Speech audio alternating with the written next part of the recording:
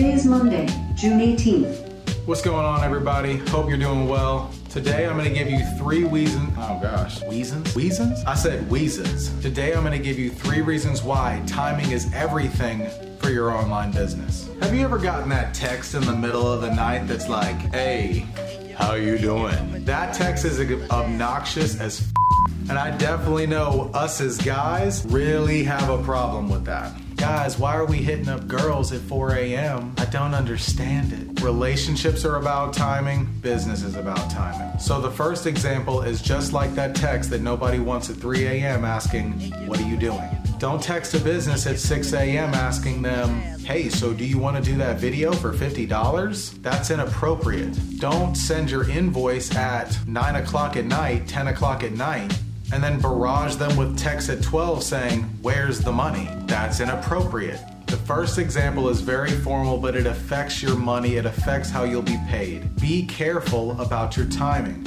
Be careful about your asking. You do not want the decision that they didn't want to go with you because of you.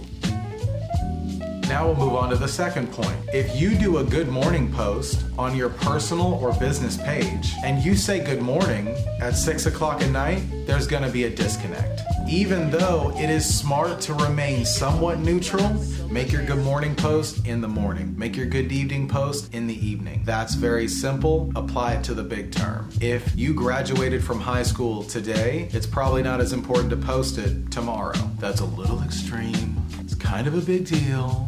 And third and finally, I want to harp down on the close. Close the deal. Close the suitcase. Walk out of the room. It's important to know when to close and timing. Let's take this out of business. How many of you have been hanging with a friend until 12 a.m. and you should have left at 10? How many of you were out too late and stayed at the bar till 2 a.m. and you should have left at 1? When really you should have gone home at 10 p.m. Timing is important when you close.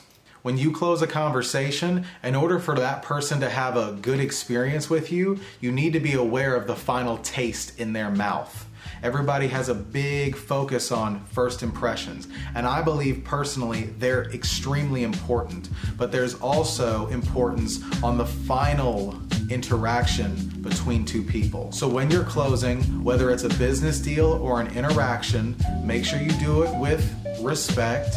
Do it as yourself.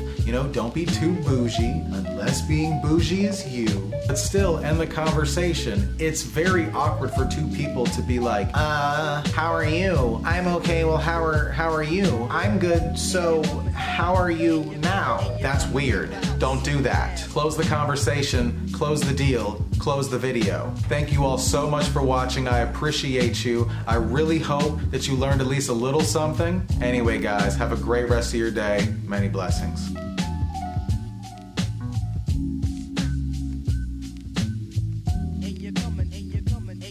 And you're coming to the house of the jazz.